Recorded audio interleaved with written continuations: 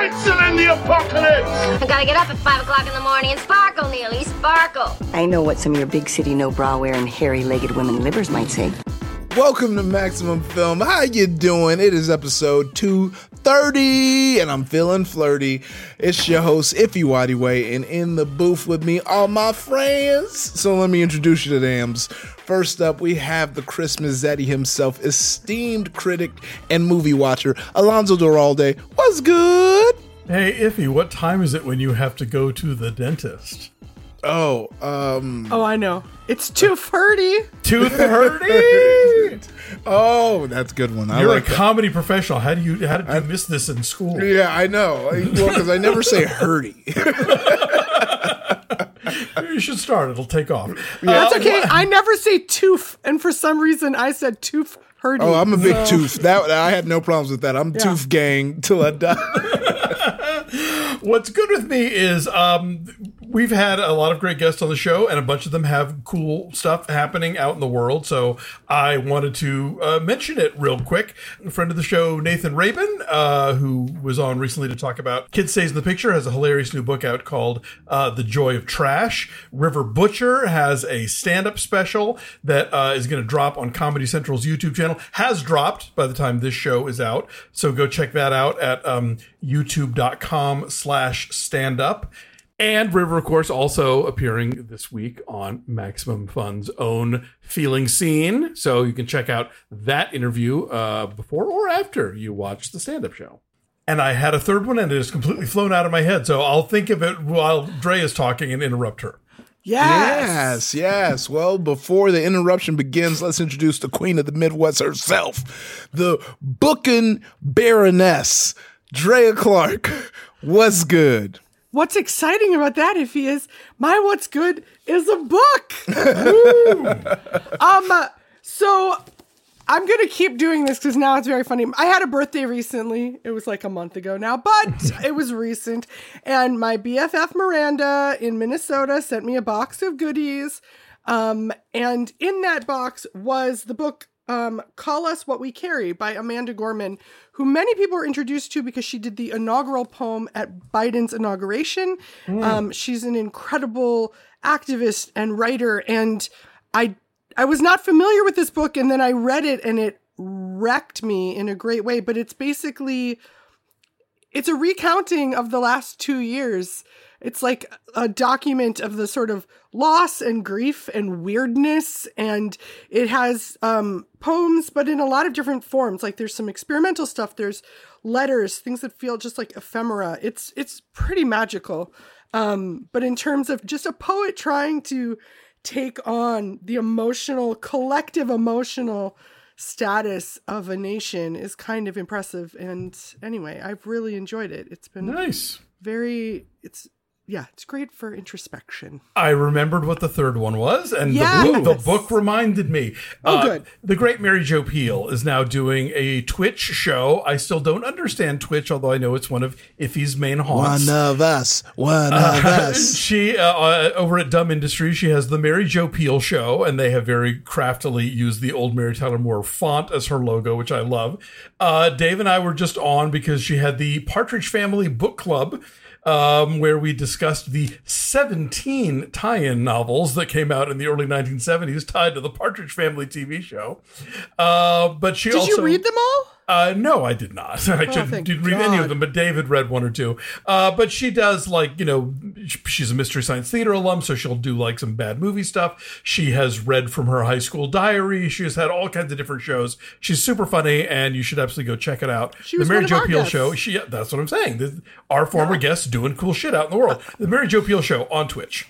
Ooh, Got you. That's great. I forgot your connective tie there. That's on me for not remembering all at the same time. I'm still ruminating 2:30. I mean, look, still working through that. Alonzo was just making an avatar of references. The time in which you did your What's Good is symbolic to the decade that will be between the first Avatar and these sequels that 2 we're through about to 9. see. Yeah. Perfect. But I will say, the moment you said my BFF Miranda, I'd like to imagine that y'all were the Sex and the City girls of Minnesota. If you knew Miranda and I, that That would be very funny. Imagine those women, but in a lot more canoes. That was more our energy. Sex in the pontoon. Like we worked at a summer camp together for 5 to 7 years. Yeah. I'm sorry. I'm sending a picture of Miranda to everyone. The idea of her in any kind of fitted garment or heel is like the best thing I've thought of. Iffy, what's good? Yeah, well, my what's good is what I thought might be Drea's what's good, but I have a suspicion that it's a little too early to be Drea's what's good, but my what's good is indeed the Sundance Film Fest. I've been diving in. I will skip the minor grievances I have because I've texted them directly to Drea. As if I'm the ticketing Yeah. Literally, he sent me questions on how the passes work. Yeah. But, we got it cleared up. And, I got the awards pass. So this weekend I'm going to be able to watch all the award winners, which is kind of like, vote for the ones that I'm trying to see. That's just a lesson. that's just, but, because, I definitely got to see, Genius, I got to see the Kanye doc. That was in my section. Oh, really? Okay. Oh, yeah. So I'm real excited, and everyone's been saying a lot of good things about, but I'm not going to say it because Drea's probably going to call them out next week. But the shorts have been amazing and inspiring for me. So I'm jazzed up creatively and super hyped to dive into the award winners this week. And the shorts you're watching via the Explorer Pass, which is currently still available. Yes. And it's only like $50. You can see all the shorts, all the indie episodics, all the talks, all the things like that. Anyway, Yeah. if you're still wanting to know if you can hop Well on board worth for a the money. smaller commitment. Yeah. The $50 and they're stellar. Definitely well worth it. If you're like, for some reason, like, well, I want a long film. Guess what? You can buy a ticket when that's available. Good luck on that though. But like, cause the hot ones are hot. Drea sent me a list and it was, I know. I sent you my favorites. yeah. And it was they were hot off the presses. So you have some good favorites. There still were some tickets available when I sent that list. Yeah.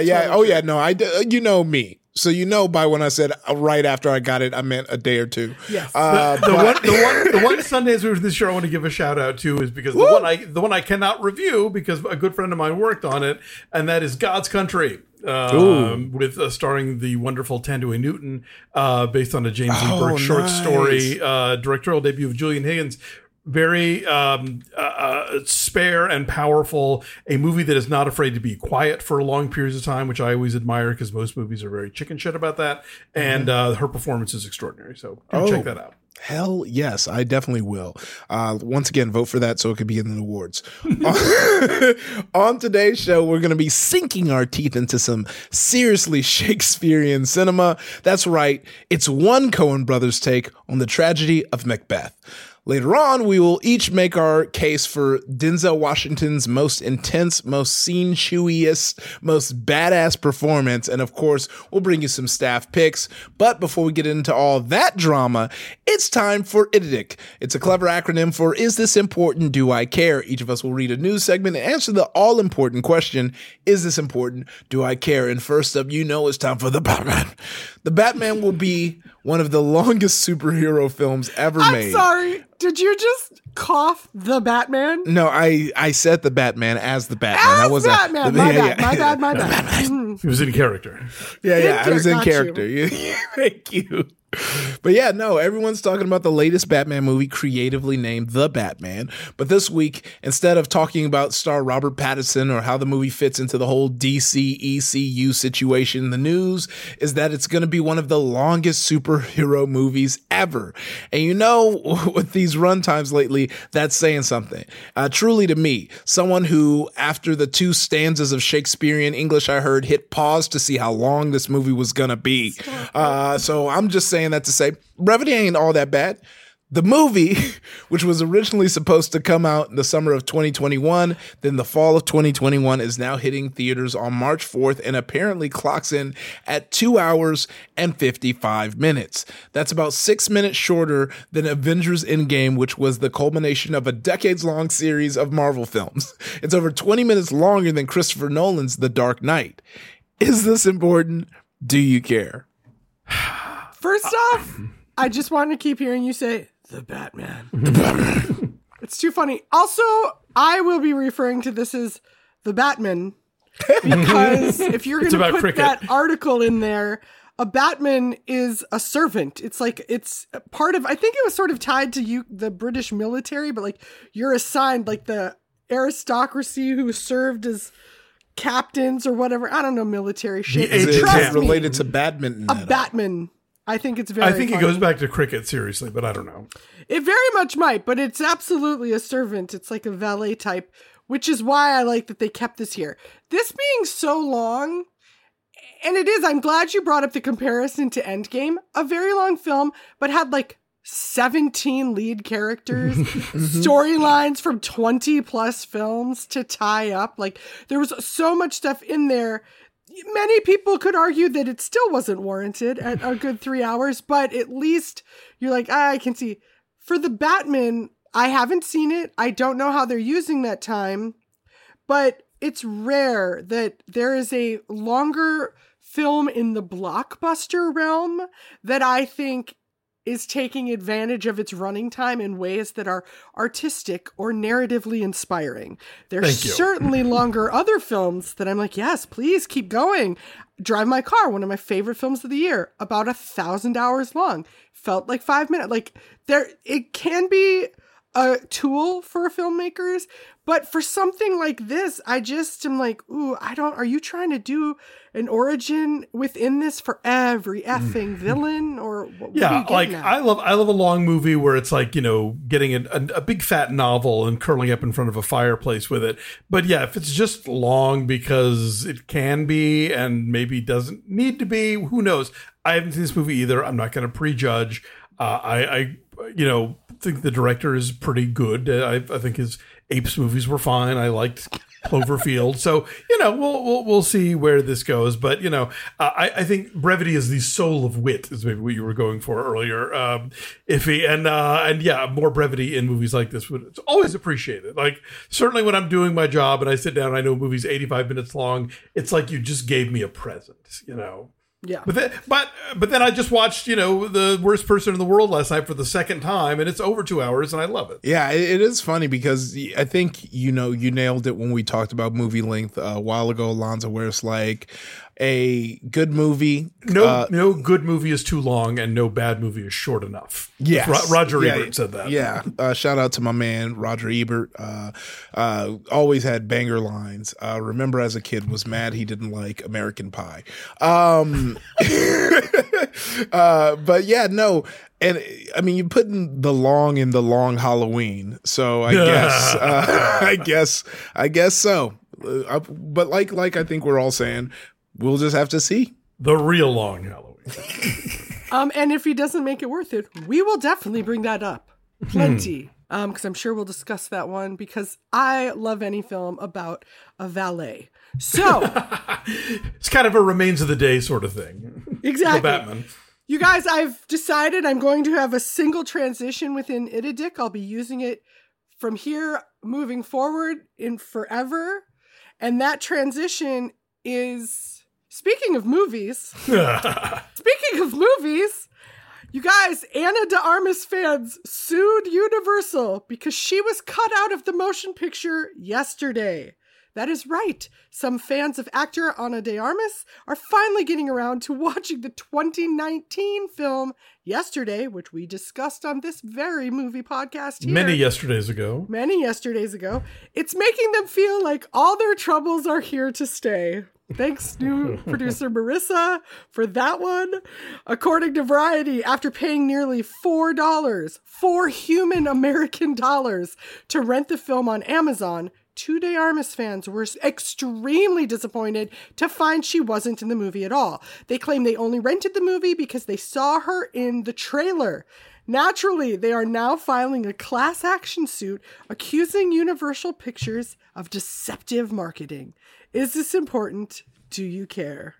We're going to make this budget back $4 at a time from the unsuspecting fans of Ana de Armas.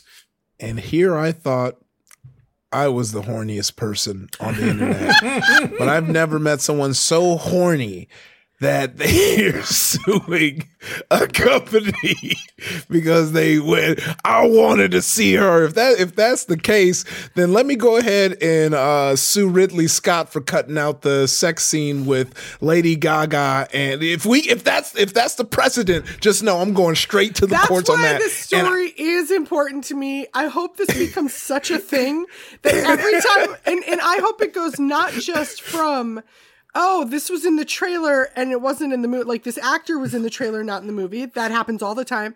There's always those set pieces. I want it to be like, well, I was pretty sure the trailer was implying that those two people were going to be friends. And they were not. I would like my money and $10 million in damages. I rented Real Genius and was furious to discover that they cut the scene where Val Kilmer is in a lawn chair held aloft by helium balloons. I demand my money back and keys to the studio. This is why I know I shouldn't be an exec, because I definitely would have just been like, what's your Venmo? I'll give you the $4 back. Out of my pocket. I'll give you the $4. Yeah, here you go. Get on my face. I guaranteed they're suing for a lot more. Because of I'm course sure they there's are. like the emotional damage, exactly. Of Yes. not having on a DR. I'm like, just watch the trailer 4 more times, pervert. Come on. Trailers are free. Here's a free rental of No Time to Die. You can just watch her part of the movie. It's the best thing in it. First off, they do. They currently are. That's what they're watching right now. Oh, yeah. Well, maybe it's the Affleck brothers. Who knows? That would be an interesting twist in all this. Moving on. On Mark Maron's podcast this week, he and actor Peter Dinklage got into the topic of Disney's planned live-action remake of Snow White and the Seven Dwarfs. Yes, you thought they'd done all the live-action remakes, but no, they're not done yet. Dinklage's thoughts on the subject echoed the name of the podcast itself, WTF. Here's what he had to say. Take a step back and look at what you're doing there. Yeah. I know. That makes no sense to me. You're progressive in one way, but you're still making that fucking backward story of 7 dwarves living in a cave. What the fuck are you doing, man? Have I done nothing to advance the cause from my soapbox? I guess I'm not loud enough. Disney has announced they're casting West Side Story breakout star Rachel Zegler as Snow White. And all love and respect to the actress and to the people who thought they were doing the right thing. But I'm just like, what are you doing? Earlier today, on the day we're recording, Disney responded, sort of. A spokesperson said that, quote, to avoid reinforcing stereotypes from the original animated film, we are taking a different approach with these 7 characters and have been consulting with members of the dwarfism community, unquote. Is this important? Do you care? What I want to know is, what does Amanda Bynes' Sydney White have to say about this? Because they did already remake this terrible the story. Snow White and the Huntsman and Mirror, Mirror. Yeah. Like, this comes up all the time, but this is specifically the Disney version. Sure. It's so funny because this was such an interesting kind of way to think about it, because I had to take my head out of my nerd ass for a bit, because you put I it was in a different well, ass? Yeah, well, to get in the always. zone here? Sure. Yeah, of course. In the supportive ally ass. Yeah. That's it. But yeah, no, because I've always been like, yeah, dwarves, like the dwarves you see in D&D, like what and then you never thought, it was like, oh well, no, this could mean something to, this could be a story about dwarves, and that's genuinely all I'm gonna speak on it, because I feel like I think you should keep going. I don't think there's any way that it could go poorly for you. Oh yeah, I mean, just but keep it's to me. what you're I guess, saying. I guess to me it was like this gave a new perspective on this story that I never even considered.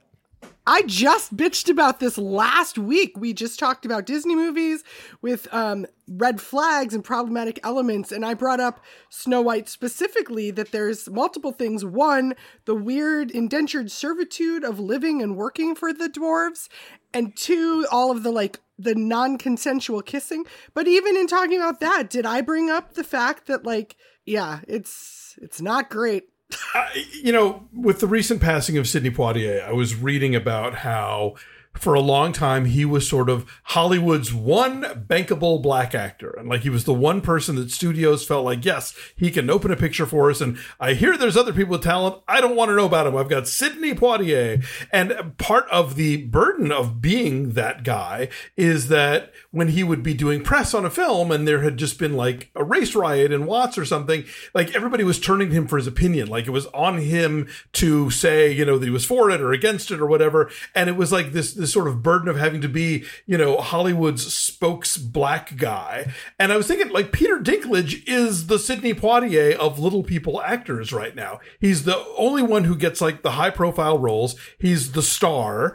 And now he has to be the guy with the opinion about stuff. And he's got to be the one to say, hey, Disney, could we maybe not do this that way? And I mean, that's neither here nor there, and I'm glad he's using his powers for good. It's just, I find it's interesting that here we are in this supposedly more enlightened era, and we're doing this thing again, where if we have one person from a community who gets elevated and you know, turned into a celebrity, then we don't need to worry about giving anyone else from that community similar opportunities, or, you know, finding out what their opinions about it might be, you know. So I think Peter Warwick Davis is right there, for instance, ready to talk. I think Peter Dinklage is great. I just think it sucks for him to have to be the guy who has to like school Hollywood about what they're doing wrong. Oh, I do. And I also agree with his angle on this, that their whole point of we should get credit for casting this Latina actress as Snow White, and look at us, we're a whole new Disney, and to bring that out and then to not say when they do that, we're also addressing these other issues that are cooked into this fiber. It's not Peter Dinklage's job to do that, and yet it fell on him. Small side note, I saw him 15 years ago outside the Bourgeois Pig, like right after Station Agent came out. He's so beautiful. Oh my God. And I was like, I did the most leering I think I've ever done at a handsome actor in my life. And he was like, no, thank you. I'm going to be making comments to the press about this later, lady. I'm like, okay, bye. So yeah, I think that's important as well. He is a dreamboat. Yeah. All right. Well, on that note, let's hear from a couple of other dreamboats who will be on these ads. We're going to take a break, but when we come back, we're talking Denzel, we're talking McDormand, and we're talking the tragedy of Macbeth. Really hope it's us.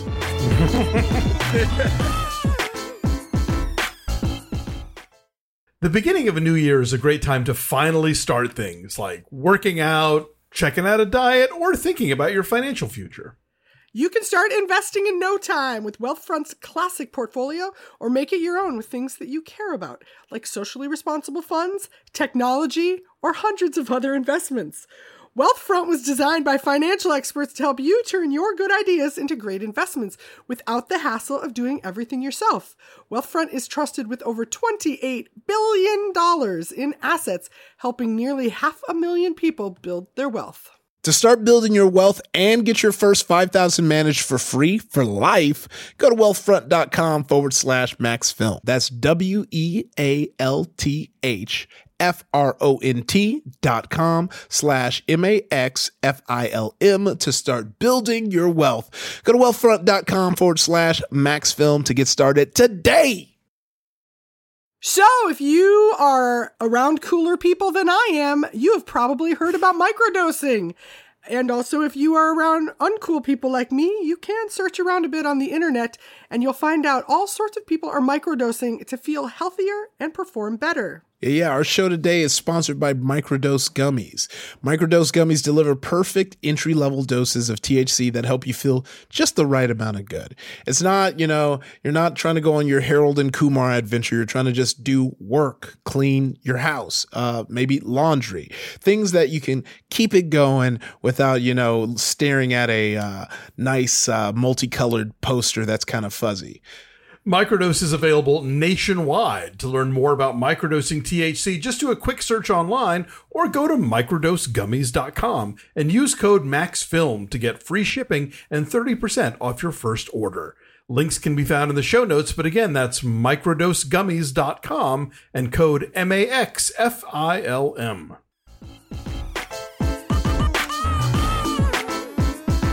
Welcome back to Maximum Film. I'm your host, Ify Nwadiwe. In the studio with me are Drea Clark, Alonzo Duralde. And now, stars, hide your fires. Let not light see my black and deep desires. Yep, you guessed it. We're talking about The Tragedy of Macbeth, Joel Coen's new movie adaptation of Shakespeare's famous Scottish play, which, if you didn't know, you have to say that in theaters. You don't call it Macbeth. It's bad luck, so you say Scottish play. By the pricking of my thumbs, something wicked this way comes. The movie stars Denzel Washington as Macbeth and Frances McDormand as, who else? Lady Macbeth. The movie is streaming on Apple TV Plus. Andrea, why don't you kick things off by providing us with a brief synopsis? Oh, yes. No spoilers, though. The famously brief synopsis of Macbeth. I will say, just for our purposes, yes. Macbeth is a lordly type at war at the beginning of this. He and his buddy and fellow warrior Banquo are coming back from the battlefields, and basically they encounter three witches, which we're definitely discussing, who give them this vision that Banquo will sire a bunch of kings, but Macbeth will be king. And then Macbeth gets very jazzed about this, especially when he finds out that he's getting sort of knighted and moved up the ranks by the king. And that no man of woman born can can kill him. And there's a whole thing with woods that have to move, it's prophecy, witch stuff. You guys get witch stuff, my people. Anyway, he's always read the psyched about fine print. this. Yeah, he's super in love with the idea of being king once it's planted in his brain. Also, so is his wife once it's planted in her brain. And this leads to when the king comes their way, and they're kind of a little squeezy because of the king, crowning his own son to move him into prince, whatever stuff. Basically, they kill the king. They kill all his people. They cover it up. They start all this stuff. They get real bloody. She starts to lose her damn mind. It's just a lot of plotting, scheming, death, maneuvers. Macbeth. Yeah, all that ambition. Look, I'm gonna keep it all the way funky with you, the listeners, everyone before me. Molly and I were watching this, and I was watching it in earnest, and I was watching it, and it was good, and we got about to mid-act 2, and Molly turned to me and said, "What's happening?" And I said, "I don't know." And I don't think rewinding would help. Did you have the captions So on? I pulled out I was on this, should I see the caption? I was like, but it's going to say what I'm hearing. So it's not understanding. That's the problem. It's the shit because and this is someone who was Duke Senior and As You Like It. This is the most Shakespeare in his bag ass play where he's doing this. So I had the Macbeth Wikipedia up of the play while I watched this movie to get what was going on, and repeated it to Molly where I was like, okay, so here's when he was talking about all the blood and ghosts and shit. Oh, that's when he decided to kill the king. So when he was talking about the floating dagger. But I say all this to say the same way that Shakespeare was in his bag when he wrote this, allegedly, to some historians, Joel was in his bag when he was making this. Gotta say, probably most black people in a Coen film since Lady Killers. So shout out to that. Just shout out to that. I'm not counting the Fargo TV shows. We're talking about Coen cinema at this point. Also, it's not like there was a tremendous amount of black people in this motion picture. Yeah, but they had it going. Yeah. Which I'm like, more than at the Globe Theater. So Ethan got to come hard on his solo joint, because now we're looking at who. But I really liked visually the stuff they did, because you could tell immediately they were trying to do a semi-grounded take on it, because this play has witches and all this stuff, and it was these 3 witches, but in this version it seems to be one witch who has. She's playing 3 characters. Yes. But sort of simultaneously in one body. and also contortioning. And she's a mid-60s contortionist.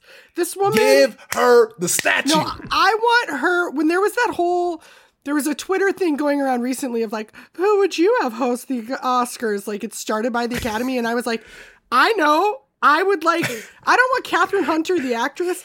I want Catherine Hunter as the witches to host the Oscars. She's fantastic. Honestly, to me, was the shining highlight of this film. I'm glad you brought up the staging of it. Well, actually, I'm glad you brought up several things. I was an English major and studied a lot of Shakespeare. And I say that with coming like from maybe a different angle than you.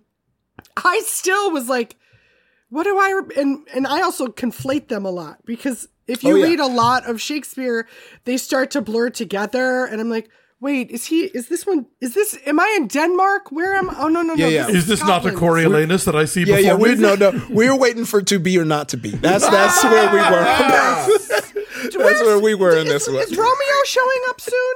Is there a Romeo here? No, but saying that, it's still...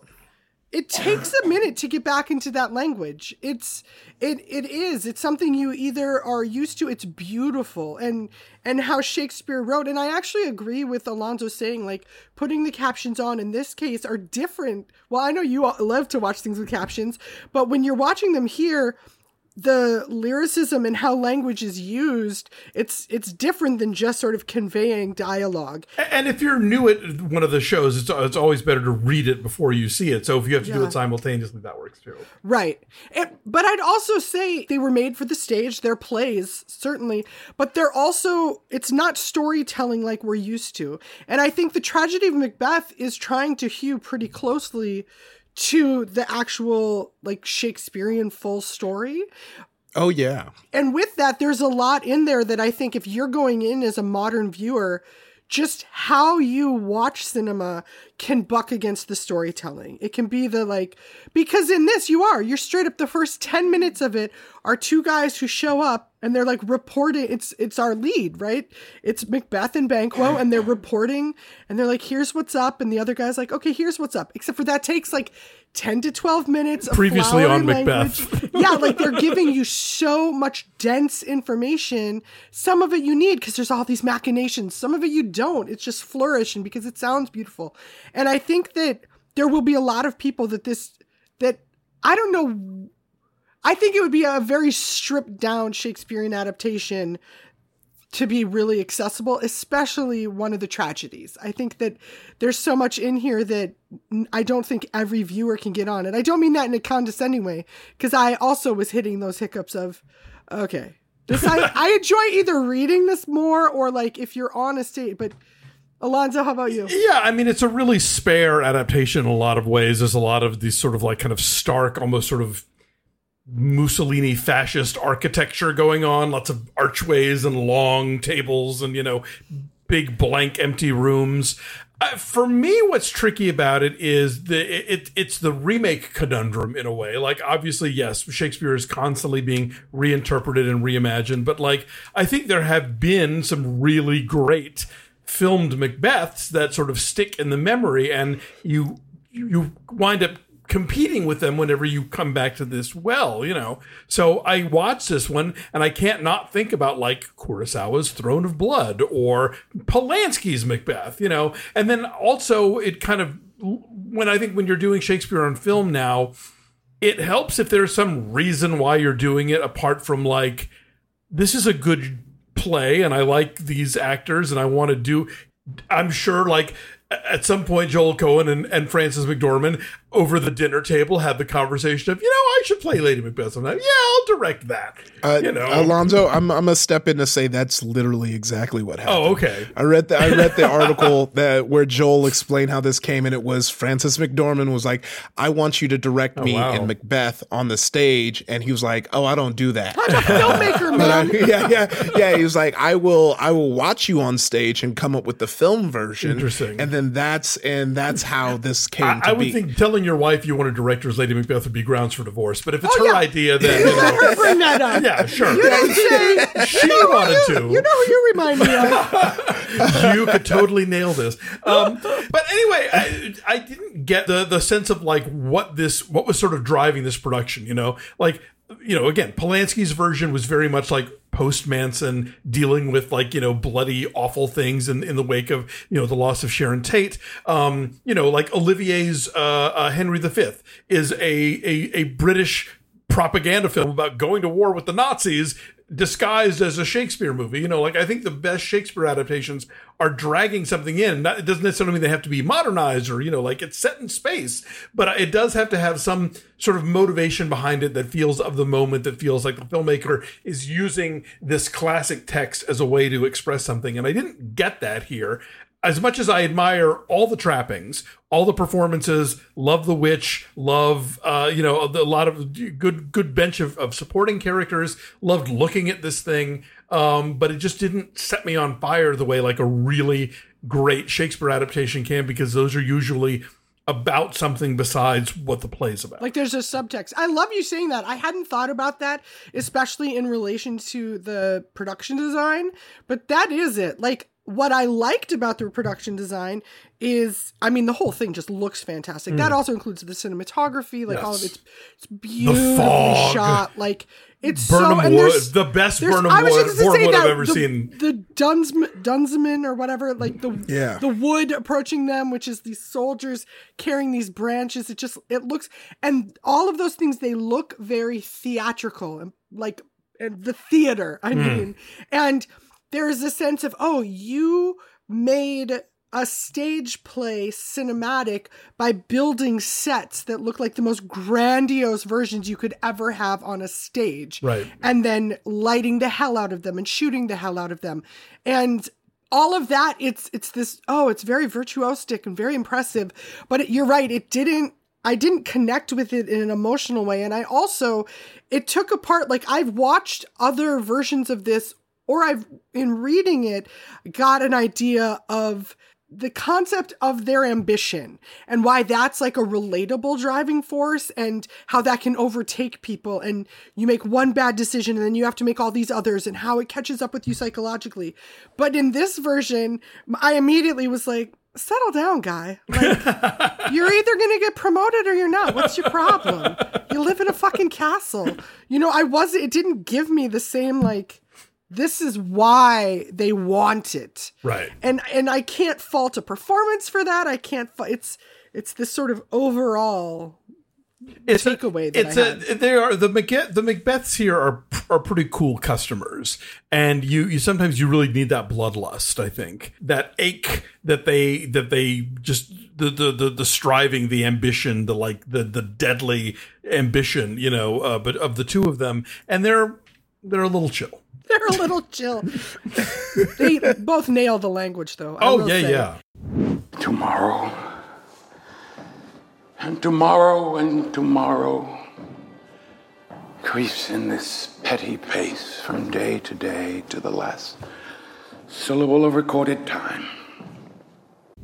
I could listen to Denzel just trip over those words. And by trip, I mean like delicately dance with, not fumble. No, iambic pentameter like nobody's business. Yeah. Some people can deliver and some people can't. And he knows what he's doing with those lines. And he also does that element of imbuing meaning to them. When you hear a great actor perform Shakespeare and all of a sudden something you could have read 20 times that made no sense to you, you're like, oh, right, he meant go around the corner. Like, so I do think Denzel has a handle on like what he's doing with the character in that way. But you're right, there was a lack of sort of bloodlust. You know what I want from my movies is more bloodlust, you guys. Corey Hawkins is the name I was fishing for when I was talking about the excellent Macduff. Supporting cast. Yeah, his Macduff was intense. Yeah. Yeah. What is your take on the black and white? Do you feel like that was the go-to choice? Do you feel like there was some inspiration behind it? I think it's a choice, and it should always be a choice. There was an era not that many decades ago where movies were in color or they were in black and white, and they just sort of like it didn't seem like a bold move. I mean, this year we've had quite a few, obviously, between like this and Belfast and like two or three other movies like from the end of 2021 that are shot in black and white. This one felt more, as opposed to some movies I've seen, like a more sort of deliberate kind of, I think sometimes we blur the line between, is it in black and white or is it just not in color? But I think this was there's a lot of shadow. There's a lot of grayscale going on that Bruno Delbonnay is doing. And, obviously you could thematically tie it in with the fact that the Macbeths are an interracial couple in this film. But I think also it brings a real sense of the gloom to like the foggy battle sequences. I think they just feel extra cold and extra, just kind of tangibly sort of uncomfortable. And I think it gives something to what Drea was talking about, the sort of grand staging, those walls that just go on forever in the movie. I think the black and white allows for a certain level of depth. A Bogdanovich quote that I just heard after he died recently was that when he was going to shoot Last Picture Show, he asked Orson Welles, he said, I want to get that depth of focus that you had in Citizen Kane, where the camera pulls way back and there's a lot of different planes and everything is in focus. And Welles was like, well, then you have to shoot it in black and white. And that actually wound up being the perfect thing for that film because it's all about the past and nostalgia anyway. And so, yeah, I think that visually it allows for things that color doesn't quite do as well. Things like the Birnam Wood, I think maybe wouldn't have been as cool if we had seen the color of the leaves or whatever of the branches as this sort of big mass movement with the wood and everything. I think it perfectly worked in black and white. Do you think though that the black and white added to that lack of kind of visceral bloodlust? Like you literally see all these killings with no blood. Well, like I mean, Psycho was in black and white, and there was plenty of blood in that. So that's wait. You think Psycho's scary? What? No, I'm just kidding. So that was Cohen's choice. I agree with you. I don't think it's impossible to have both of those things. I don't think it automatically like cancels it out. But I do wonder if there was a sense of viscera to it, if there was a sense of there's a certain level of like abstract that happens when you're in black and white because you're not seeing things the way your eye sees them in life, So yeah, I hear what you're saying. Iffy, because is this your first time seeing Macbeth? Yeah. And Macbeth is definitely one of the Shakespeare plays that have eluded me and slipped through my fingers. Was it your Rashomon of Shakespeare?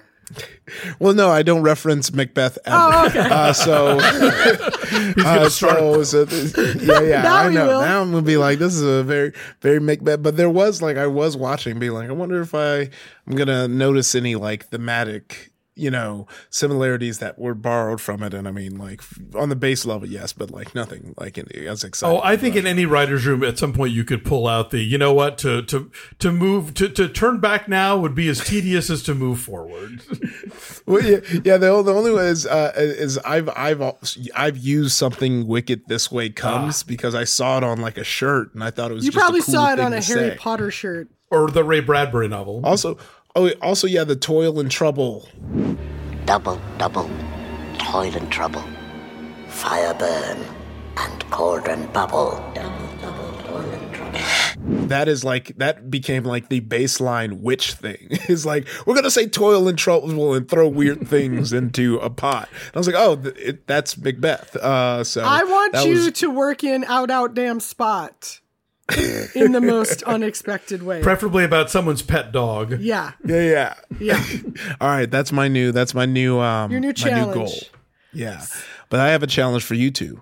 Like, tell me what's the sorry, super producer Marissa's just like, put her hands up. Did I say she gave a thumbs up to your segue and it totally unloaded your segue. Okay.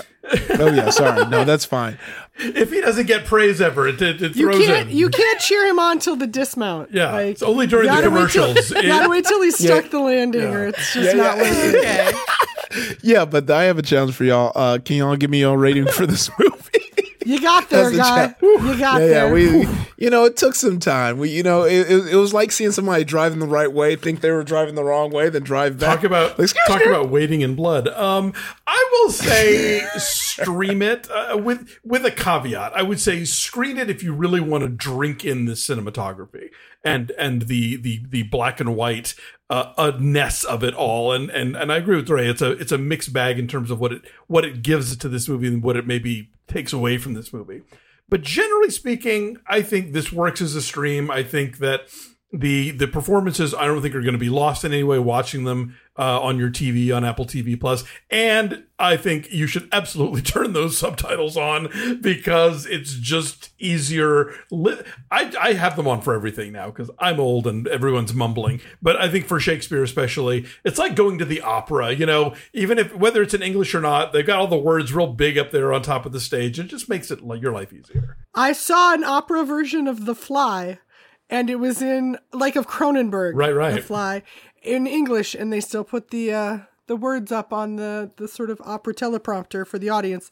I'm also a Stream It, and my caveat, I did not watch this with the subtitles on, but you guys know I rarely do.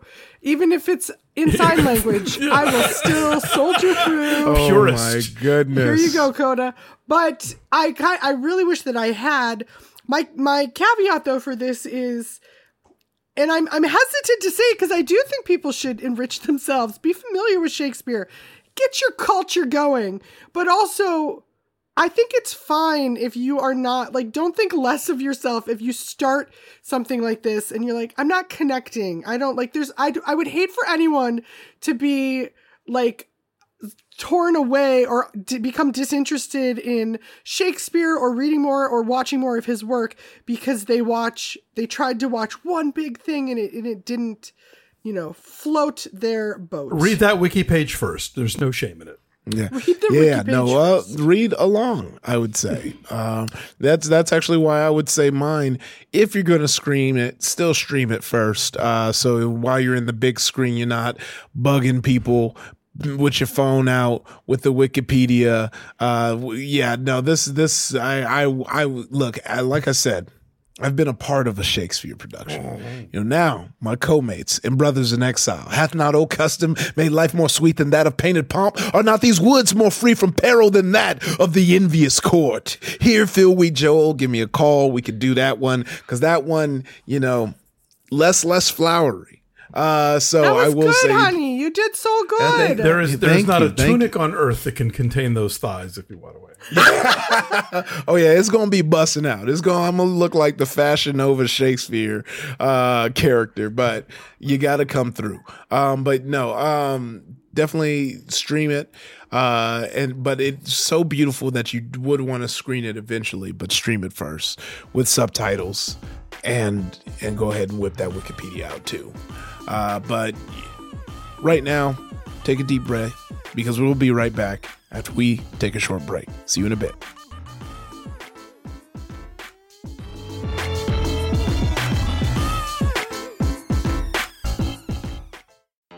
Hey there, I'm Ellen Weatherford. And I'm Christian Weatherford. And we've got big feelings about animals that we just gotta share.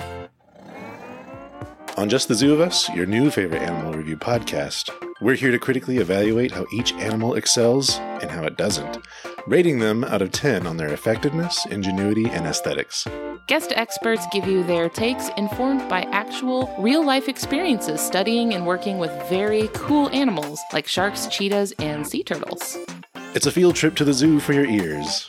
So if you or your kids have ever wondered if a pigeon can count, why sloths move so slow, or how a spider sees the world, find out with us every Wednesday on Just the Zoo of Us in its natural habitat on MaximumFun.org. Listen and subscribe wherever you get your podcasts.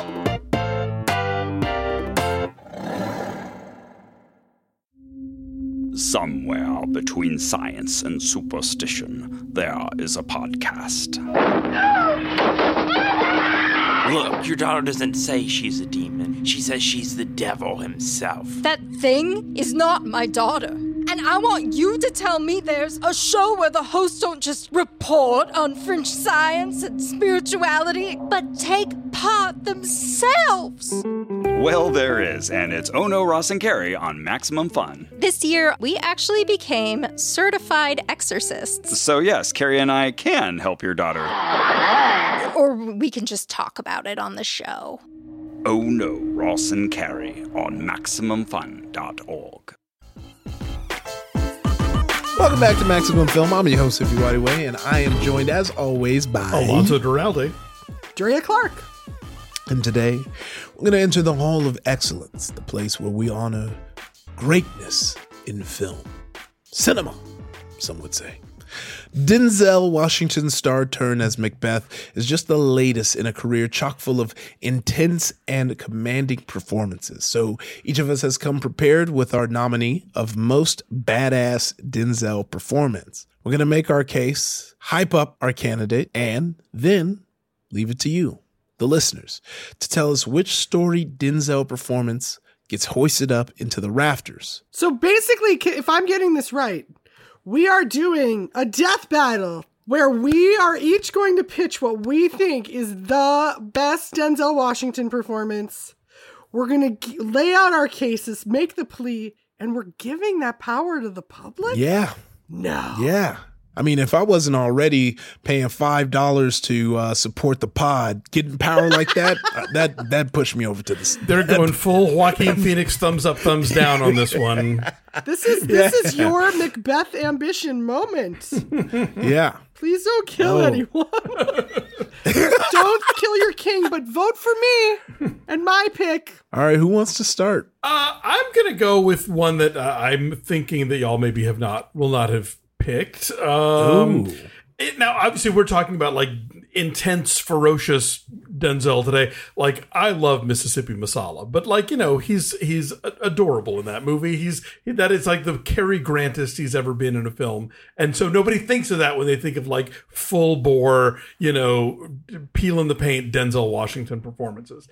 But I'm going to go for one that I think is really highlights his intensity, his depth and range as an actor. And had there been any justice in the world, this would have kicked off a franchise, but it did not. And I am talking about 1995's Devil in a Blue Dress, in which he plays legendary detective fiction character Easy Rawlins from the Walter Mosley series of books. He is out investigating a murder, you know, and as is the classic case with all private movie PIs, you know, gets knocked around a lot and runs into the wrong people and falls in love with the wrong dame. Mr. Carter, why you stop running for mayor? I'll have Baxter write you a check. All right, why is Matthew Terrell looking for Daphne too? Baxter will write you a check. I'll take cash.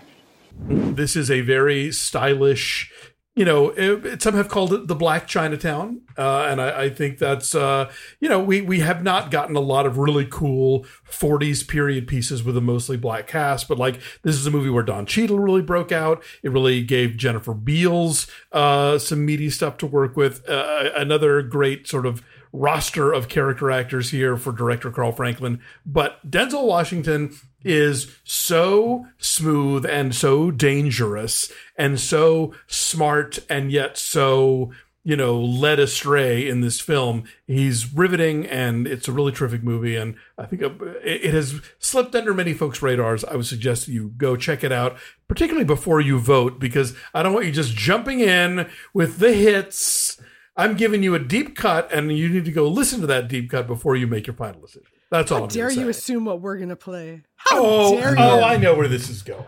How dare you? Let's just go. Let's see if he's right, Drea. What you got? I want to tell you how much right now I wish I was going to say The Preacher's Wife, Denzel and Whitney Houston, like just a fully curveball Alonso. Like, because he is charming as hell in that. He is, and playing an actual Cary Grant role, actually. That's why I thought of it. But no, I am going for a young man's performance. I think he was like 35 when he shot that. And that is when he played Private Silas Tripp in the motion picture Glory. I mean, what's the point? Ain't nobody gonna win. It's just gonna go on and on. Can't go on forever. Yeah, but ain't nobody gonna win, so. Somebody's gonna win. Who? I mean, you get to go on back to Boston, big house and all that. What about us? What do we get? I'm not alone in thinking he was great because he did win an Academy Award for this performance, why it stands out to me, and why I think it is deserving of the Hall of Excellence. This is Denzel before people knew, before you could just say Denzel and know who you're talking about. You'd certainly seen him, I think, was Mo Better Blues before or around this? Like, he'd been in things, but only a few things. This was this moment of putting him up against some more recognizable people, but not super distinguished. And did he blow everyone out of the water? But he still was like an ensemble player. And what he's doing in this character, if you want to just watch the whole movie, but you could just watch the scene. It's set during the Civil War, and certainly the movie Glory has some problems. In fact, the entire thing should have been, it's about this African-American regiment. It should have been through Morgan Freeman's perspective, but there's something about what he's doing as Private Tripp that embodies so much anger and rage, but also pride and evolution. Like, he has a full arc in it, like what you watch him go through and how he is caring of his fellow troops while still trying to retain some distance for self-protect. Like, there's so much going on with every single glance. He's acting with his full body. He's acting with just his face. Just watch the scene. It's horrifying, of him being flogged for going AWOL. And oh my God, it's a masterclass in 30 seconds. And again, it is before he was Denzel. And like, when you went into that movie, you did not think that this young actor was the one who was going to do, and then he did. And I mean, to be that memorable. Just so we don't get letters, Mo Better Blues was the following year. Okay, thank you. But this movie, Glory, came 2 years after Cry Freedom, in which he played Stephen Biko. And again, that movie should have been from his point of view, but it was all about Kevin Kline. Very much so. And this one, also, I could get into a whole thing about the really interesting casting of Matthew Broderick, but I don't want to, because I just want people to know, when you are voting for the Hall of Excellence, it's Andrea Diane Clark's choice that you should be getting behind, and that choice, again, is Private Tripp in Glory. Yeah, you know, look, I'm with y'all here. There are so many great picks to go. Like, if you really wanted to go to a deep cut, you tap into a side of Denzel you never really got to see, like Carbon Copy. Who's this young buck? Who's this young buck cracking me up like this, huh? Well, that's a young Denzel Washington. Or you can go with hood classics like American Gangster, which has been sampled in so many rap albums. You can go on the one that made Iffy cry as a teenager, John Q, because that little kid flexing. Training Day, very controversial. Lots of people thought that he, you know, maybe shouldn't have got the Oscar for it, but, you know, we all know it was a makeup one and it was solid. But there's one that I think we all shy away from because it seems obvious, because it seems like it's got to be the choice. But sometimes the obvious choice is just the choice you got to go with, and that has to be Spike Lee's Malcolm X. You're not an American. We didn't land on Plymouth Rock. Plymouth Rock landed on us. Yeah, you gotta go. I know this was the one I tried hard. Funny enough, I was actually gonna say Glory instead of Malcolm X because it was the obvious choice. But then Drea jumped on Glory. It's the second time we've had the same pick in the Hall of Excellence. But yeah, Malcolm X, it was just like, not only was it like this great performance, it was so good that when I was a kid and would learn about Malcolm X, I would see Denzel Washington in my head, not the actual Malcolm X. Yes. Yes, it was a stellar performance. We'd be surprised how many people learned about Malcolm X from Denzel Washington playing Malcolm X. There's not much that needs to be said. Y'all know what needs to be done, film fam. Y'all know the choice. So I'm not even gonna, you know, try to say any hints or assage to, you know, what you need. You know what you need to do. Thank you very much. Okay, vote for Glory. And look, if nothing else, if you watch Devil in Blue Dress, that alone will be your reward, because however you vote, it's a terrific movie and more people need to know about it. That was a VHS that my mom had. I bet she did. In her case. I put it back because I thought it sounded like it was porn, and it wasn't. That's Devil out of a blue dress. You have all heard our cases, and now it's your turn to weigh in. If you go to our Facebook page, you can vote on your favorite badass Denzel performance, or better yet, vote on which one of us won this Denzel debate. We'll let you know the results on next week's show. If you're not already a member of our Facebook group, get thee there post haste, as Shakespeare might say. When talking about Facebook. So you can find us there at www.facebook.com/groups/Maximum Film. But now it is time for our staff picks. It can be any movie at all. Andrea, why don't you start? Okay, I'm so excited. I have been waiting to give this film as my staff pick forever for 2 years. And it's finally out and available. It is called Definition Please. It is by a filmmaker named Sujata Day, and she wrote, directed, and stars in it. She's also recognizable to a lot of people from her role in Insecure. And I got to premiere this film at Bentonville in 2020, and Array, Ava DuVernay's company, picked it up for distribution. It is now on Netflix. I hope you see it. Sujata plays a kind of former spelling bee champion who is grown and reconciling with her family and issues with her brother, but it's funny and thoughtful and just enjoyable. She's a great young burgeoning filmmaker who deserves your support, and I think you will enjoy The View. So there you go. Definition Please. There, it finally, my spelling bee style of saying and ending it's actually totally accurate. If you didn't end with the title, I was going to be really Definition flummoxed. Please. There you go. So I had something else in mind, but just the conversation about Tragedy Macbeth made me look this up. Akira Kurosawa's Throne of Blood is currently streaming on HBO Max and the Criterion Channel, and it is great. Kurosawa, known to Iffy as the director of Rashomon, has done actually 2 super solid banger Shakespeare adaptations. Throne of Blood based on Macbeth, and Ron based on King Lear several decades later. But Throne of Blood, it's Toshiro Mifune, and you want to see him be Macbeth. And there's a lot of arrows in this because there's a lot of blood, as the title promises. For me, this is a lot in a lot of different ways. Far more effective an adaptation than what Mr. Cohen and Denzel and Franny McDee are giving us. As much as I like a lot of things about that film, this one I think is going to be more of a keeper. And so if you are now getting your feet wet in Macbeth adaptations, this is a good one to go to next. Toshiro Mifune is also some eye candy. Mm-hmm.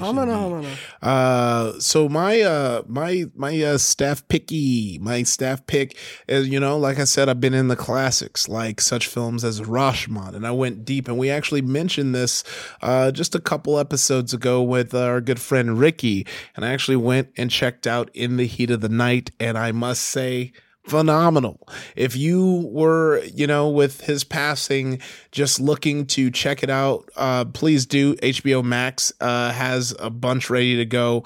Don't be afraid. Jump in there and watch cinema. And also a lot of Rashomon, I think I saw on HBO Max as well. So HBO Max is bringing the film. I still have a Criterion account and a Canopy account because Alonzo will stop being friends with me if I do. So just make sure you're checking those out. And but yeah, no, I feel like I'm repeating myself because we kind of went deep into it, but it is worth the hype. It feels really ahead of your time to have just this high status black man in the shitty South, Deep South, aka the shitty South. That's what I mean by the shitty South. I can say that. Mom's side's from Louisiana, the dirty. Oh, we'll be out there for on my birthday, Omicron willing. With that, that's it for today's show. Dre and Alonzo, thank you for making this another excellent program. Thank you, sir. Yeah, of course. Always glad to be here in the digital booth with you. And who knows, before we know it, we'll be sweating in that tiny booth together again. Your mouth to the CDC's ears. Well, but I'm talking to you listening. If you have a comment or suggestion about this week's show, tweet at us at Maximum_film. Our Facebook group can be found at www.facebook.com/groups/Maximum Film. And remember, that's where you gotta go to vote for the most badass Denzel performance. And as a reminder, your choices are from Alonzo Duralde's pick, Easy Rollins in Devil in a Blue Dress, Drea Clark's pick, Private Trip in Glory, and my pick, the titular Malcolm X from, you guess it, Malcolm X. Vote for me. But vote go Drea. ahead and do This that. is Drea. It'll Vote for be mine. fun. This was Drea. Look, you can email us at MaximumFun@MaximumFun.org, and our producer is Marissa Flaxbart, and our senior producer is Laura Swisher. This is a production of Maximum Fun.